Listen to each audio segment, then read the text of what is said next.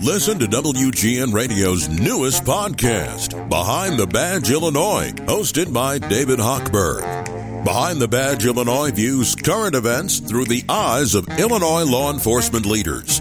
Tune in. Visit WGNRadio.com/Behind the Badge. Some bad news coming out of McHenry County. They've seen an unusual increase in fatal overdoses in the past 4 weeks. Actually, the McHenry County Department of Health reported a 250% increase in the number of suspected overdose deaths in the past 28 days compared with the previous 28 days. If somebody knows something about this, it's our next guest, Laura Crane. Laura is a drug-free program coordinator in McHenry County Substance Abuse Coalition. What is it? Is it a bad batch of drugs? Is it the same kind of drug? Is it age-related? What's going on, Laura? So we don't really know. Fentanyl overall is the major concern across the nation, across the state, and in our community. About 85 to 90% of our overdose deaths are usually related to fentanyl. Why now? We're not really sure. We watch for trends across the board and haven't found a month, a holiday, or a pattern over the few years. Sometimes it's a strong batch that's come through of some sort. We do know, in Illinois right now, there's some problems with xylazine. Until we get some toxicology reports back, we won't know if that's compounding our problem right now. Drug, is that drug not used for large animals? It is indeed. It's on the street. It's known as Tranq because it's a tranquilizer, and it is used usually in combination with other substances. And while naloxone, which is the opioid reversal drug, can reverse the opioid if they're using it, both of those depress your system. Xylazine and opioids will both depress your system, and so we can reverse the one, but Tranq we can't reverse with that drug. So, and is there, like we know how closely they monitor prescription drugs when it comes to drugs that are, usually prescribed or used by veterinarians for large animals. Are those under lock and key, or can you go to a feed store and buy that stuff? So I have looked. Xylazine is a prescription for an animal. So as far as I can tell, I can't purchase it like at a farm and fleet or that kind of thing. I can't order it online. I've checked into that to see if there's ways that you can purchase online. So it's being purchased somewhere off of a black market or off of a drug dealer of some sort. Mm-hmm. Laura Crane is a drug-free program coordinator at McHenry County Substance Abuse Coalition, and they have just seen a big jump in not just the amount of overdoses, but the amount of deaths as well. And I got to tell you, until you said Tranq or whatever it is, I had not heard of that. I'm starting to feel like, I thought I used to know most of this, but, people continue to find ways to, alleviate what they're feeling or elevate what they're feeling, whatever it might be. So fentanyl, I saw today there was a story about rainbow fentanyl, like many different colors. So does the color of the drugs make them more enticing to younger people?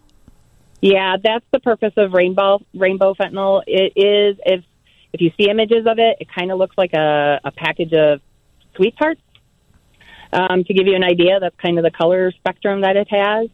It started coming in along the southern border, and now I know we were watching it. It's come through in a lot of the major cities. So unfortunately, it'll probably just be time before we start seeing it around here. There's been a lot of DEA seizures of it. But it is the go ahead. Fentanyl. It's the same fentanyl. It's just they're making it an appealing product for people to say it's something new.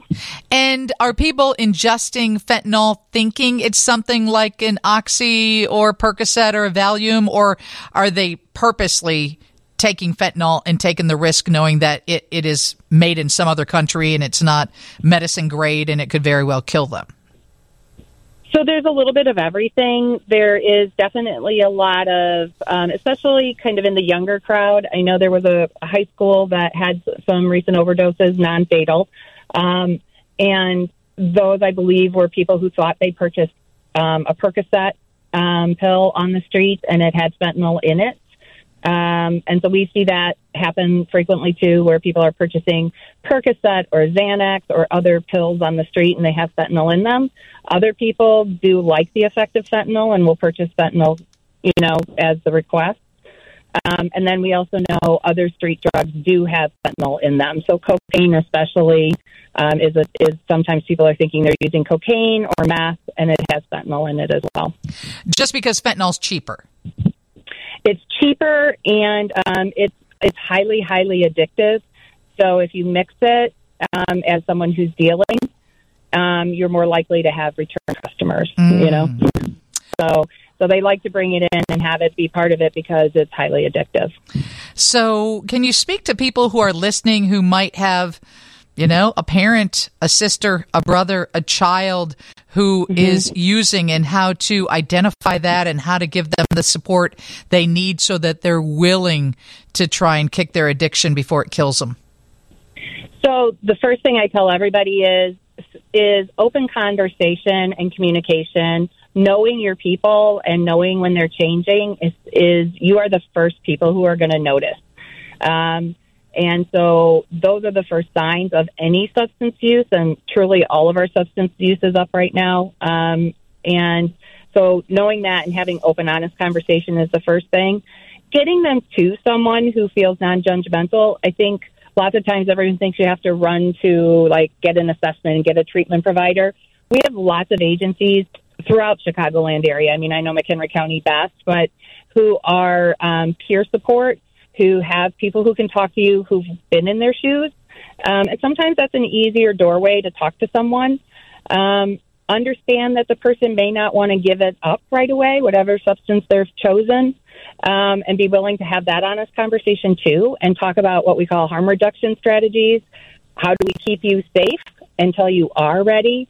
Naloxone is part of a harm reduction strategy. We want to keep you alive until you're ready to, face that and move forward into some type of recovery. And there's other strategies that go with that. But I think that's a start for a lot of people, who don't know how to approach this subject with the people they love. That is Laura Crane, Drug-Free Program Coordinator at McHenry County Substance Abuse Coalition. Something is going on there, and if it's going on there, it's going on everywhere. Thank you so much for joining us. All righty. Thank you. Everybody's been talking about doggy dementia. There was a story that broke last week. We received so many text messages of people who believe their dogs are suffering from this.